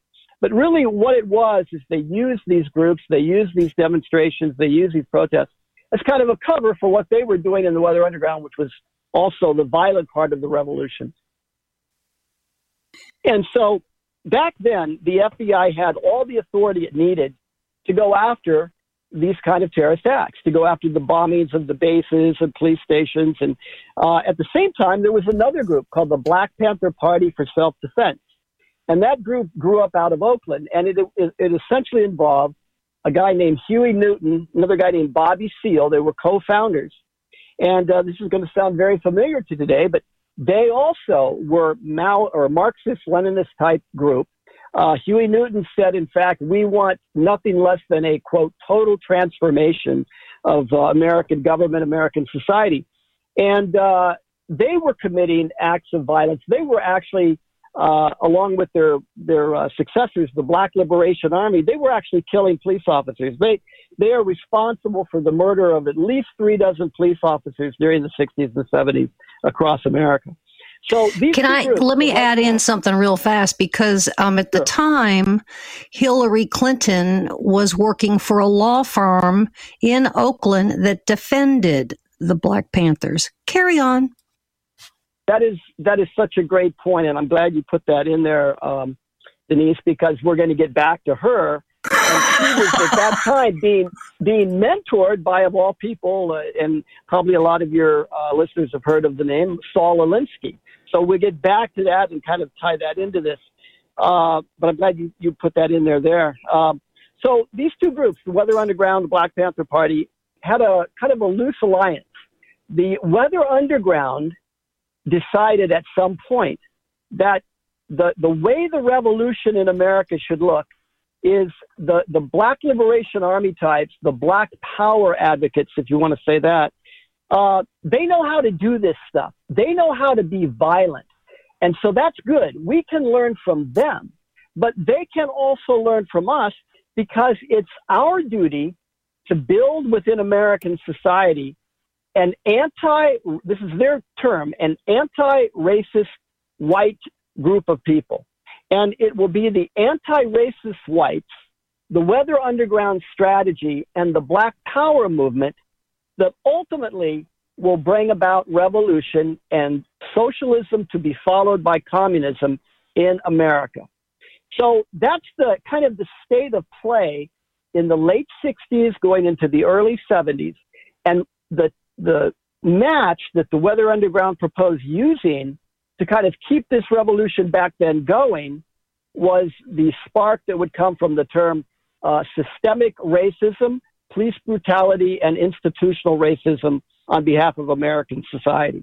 That was how they planned on mobilizing people, turning them out in the streets, and then literally showing America that, look, everybody is rebelling against the government. Then along comes the violent part of this, and in their mind, okay, the U.S. government is swept off its feet, and we take power. That's how they viewed things.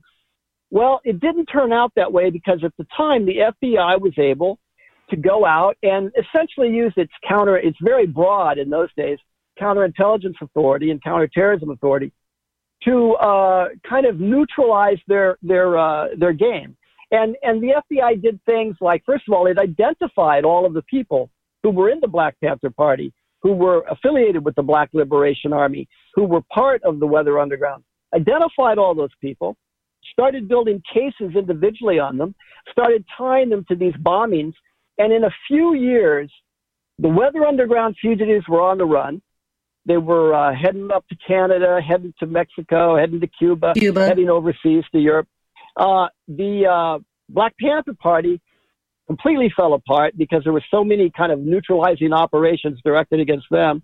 And so this threat just kind of collapsed, and America moved on. And not only did it move on, as we all know, back in the 1980s, America was such a stable and significant influence in the world and had some good leadership there in spurts. And what happens? Well, literally the communist wall falls all over the world, right? The Berlin Wall falls. The former Soviet Union breaks apart.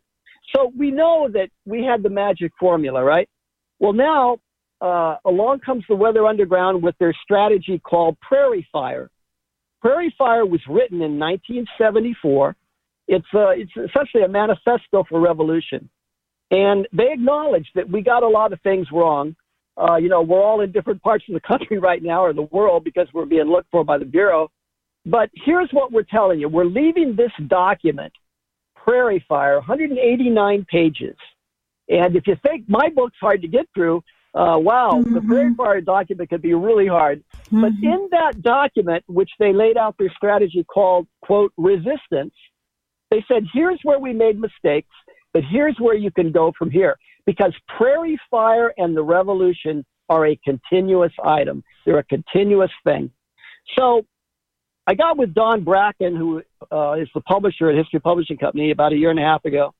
I said, Don, it looks to me like the Democratic Party in their 2016 platform has essentially adopted the Prairie Fire strategy of resistance to take over political power, because these groups that sprung up during the Obama administration, like Black Lives Matter, the Occupy movement, the whole idea of the demonstrations returning, looks a lot to me like what was happening in the 60s and 70s. And thus we wrote this book in their own words. As we started researching it, it became a little bit scary. And, this book came out a few months ago, and literally we thought the hardest thing we would have to explain was the title, excuse me, and which the rest of the title, in their own words, the Democratic Party's push towards a communist America. But since this book came out, they have actually made it a lot easier to understand exactly what it means. Because this last round of riots and looting and violence and demands, and they've just literally they've exploded on the scene. And it is really identical. What they're doing is just lifted right from the pages of In Their Own Words, but certainly lifted from the pages of Prairie Fire. They used what happened, which was a terrible tragedy.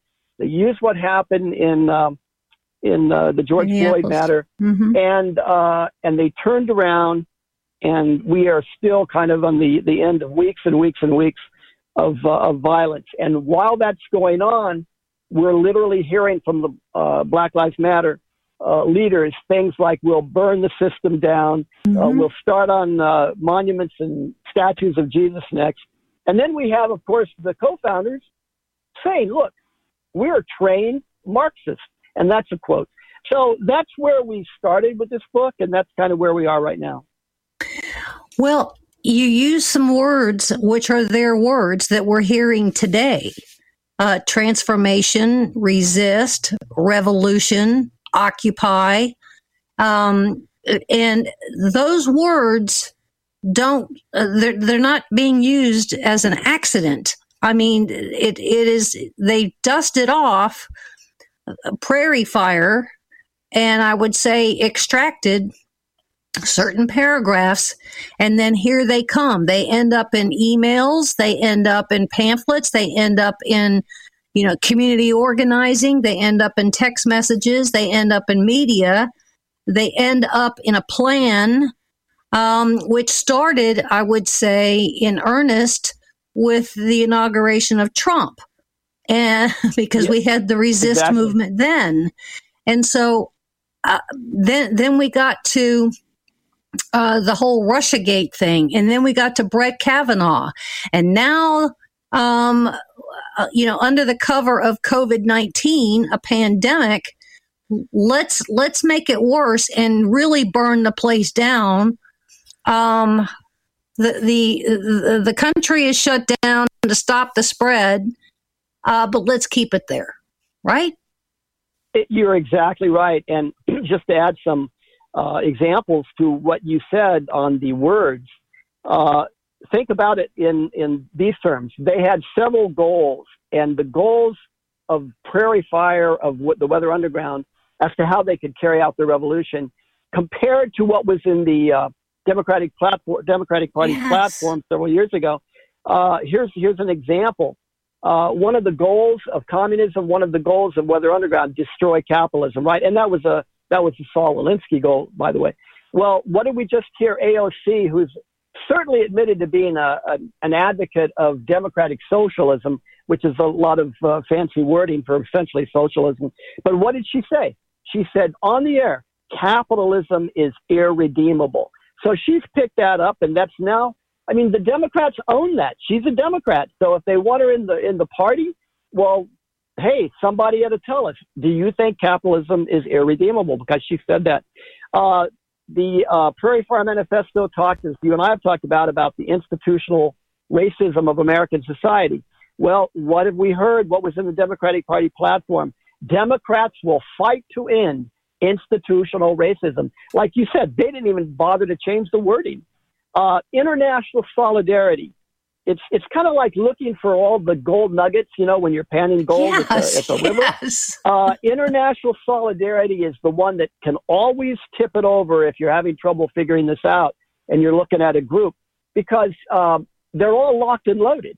And to give you an example, just recently, one of the co-founders of the Black Lives Matter talked about the fact that we're not just national, we're international. And that was a clear message. When Barack Obama talks about, we got to go to the UN about this when he was president, well, the United Nations, look, the global communist movement knows full well that, they pretty much own the United Nations.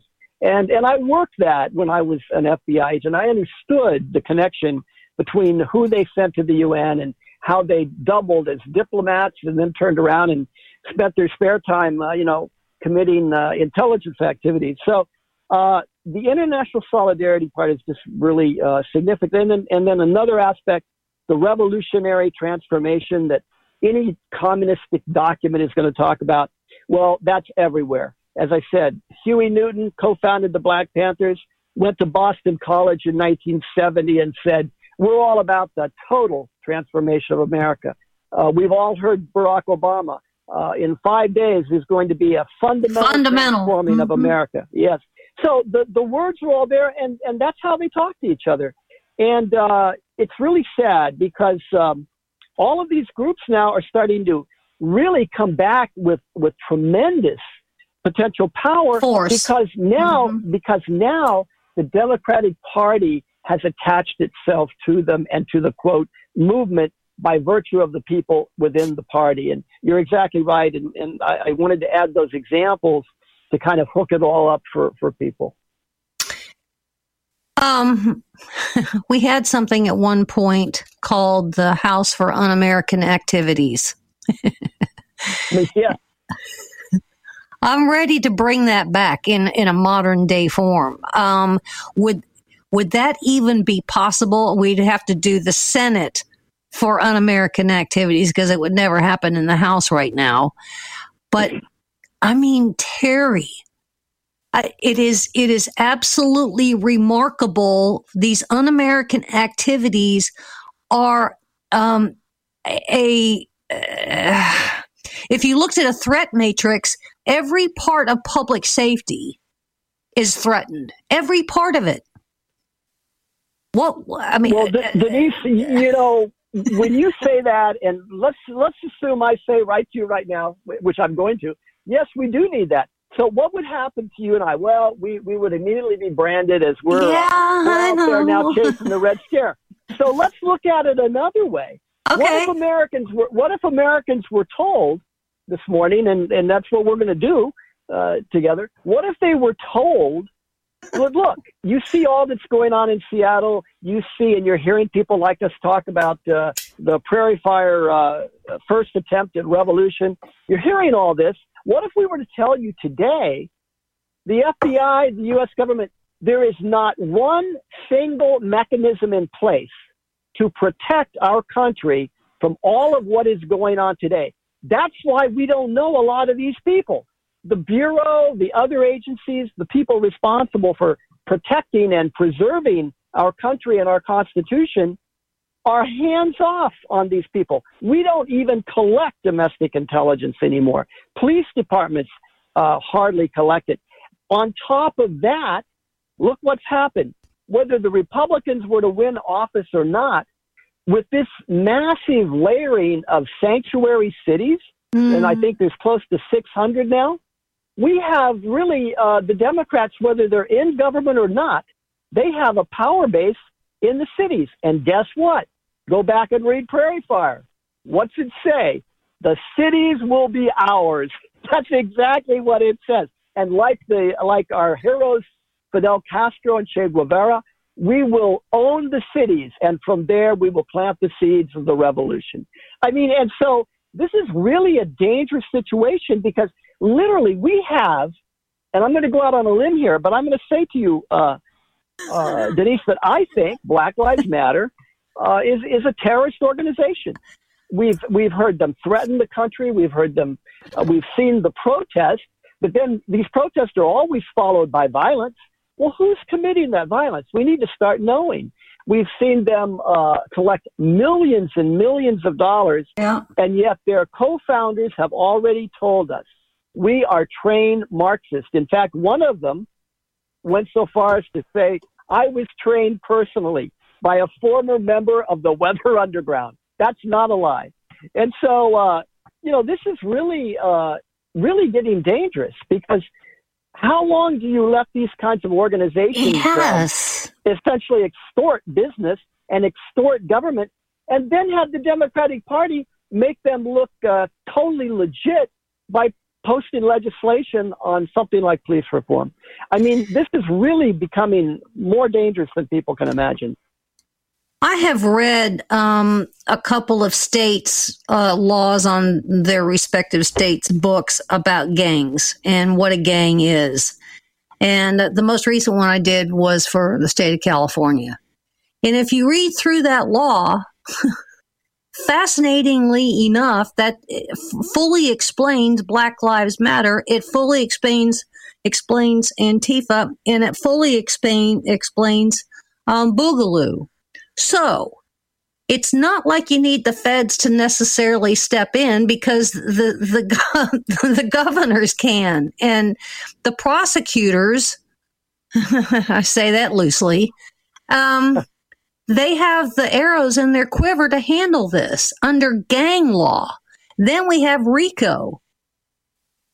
It's remarkable to me that we aren't doing these massive, we haven't, mobilized and done a complete nationwide sting, which would take a whole bunch of resources for sure. I mean, that may take thousands and thousands of people, but thousands and tens of thousands are being affected. So, I mean, you kind of have to weigh the resources. And I would think that if Christopher Wray, the director of the FBI, tapped a whole bunch of former FBIers like you on the shoulder and said, hey, can you kind of come back and be a task force for about 90 days? You guys would jump at that chance, eh? Well, I think we would. Yeah, if you needed manpower and you had the legal go-ahead to do that, we'd be, I can tell you there'd be a lot of people who'd want to do that. And everything you just said is absolutely true. All of those tools are available. The problem, I think, right now is most of this activity is going on in cities where and they're states protected, where they're protected by the Democratic elected officials. And you can take Seattle as a great example. Here we find out when we first heard all of this breaking and the establishment of the initial, I guess it was called CHOP zone, you have a city council member that literally let all those people inside of the precinct that had been abandoned. And so you've got a real terrible situation where the local police, they're probably being told by the politicians there, you can't collect a thing and you certainly can't share it with the feds. And so we have a real breakdown. And let's face it, whether people agree or don't agree with us on Black Lives Matter and Antifa and some of these other organizations, if you're not communicating between the locals and you're a federal agent, FBI agent, say, for example, working counterterrorism, you could miss something very, very important that could have to do with the next international terrorist attack. Yes. And so they're not helping us. They're not helping us in a world that's troubled with other stuff and other big problems in doing what they're doing and in letting things like this go on for weeks at a time. But you're right. All the tools you talk about are there. But here's something, and I don't know if you'd heard about this, but about a year and a half ago, some FBI analyst, Bob Mueller, transformed the FBI to have lots of analysis. So a paper was published called On Black Extremism. And I heard. I watched the hearing in Congress on that one. There you go. Set the alarm off on black extremism. And Hakeem Jeffries from the Congressional Black Caucus sent Christopher Wray a letter. And he said, hey, we don't like this. There isn't any such thing. And guess what happens? About 6 months later, Wray just kind of folds black extremism into the general category of domestic terrorism. So, with that kind of thing going on, it's really hard to get a appropriate handle on these kinds of things. Well, I think what some of these governors / mayors and prosecutors, judges, DAs are doing or not doing are really, I mean, they're criminal, but I don't know where the feds can go with these criminal acts, but certainly under a civil, I would think that the Department of Justice would have some tools there. At least we can say that there are some arrests being made, and a lot of that is not getting publicized. I'm looking at FBI emails that come into me, 20 a day, and at least there are some arrests being made, and some local police are doing, their jobs. But then it comes down to the prosecutors, like, little Miss Kim Gardner over there in St. Louis, not prosecuting, or the judges going, hey, we'll just let you go. We know that you've got 100 other arrests on your rap sheet, but, we'll give you a no bond, see you later, do 100 hours of community service. So, well, in defense of Miss Gardner, Denise, I think she's busy prosecuting people defending their property, right? Yes.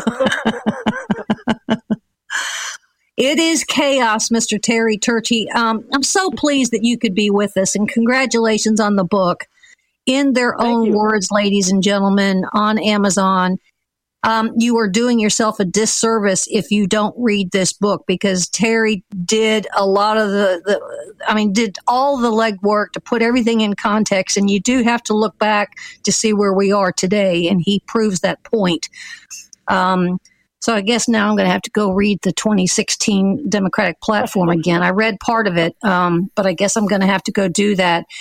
And, while we don't have really Congress in session, we do have a chance to get on social media and say, shame on you, Nancy Pelosi, for the AOCs and the Ilhan Omars and, the rest of them. They've really, truly bought into the Communist Manifesto, and it cannot be denied. It can't even be argued. Terry, thank you for this. And I hope, you keep being such a swell person by responding to my text messages. I've tried to lay off you for a while because I thought, he's probably sleeping or having, a joyful day until a Denise Simon text message comes in. But thank you for the book. And ladies and gentlemen, there's more coming your way on the Denise Simon Experience. So stay with us.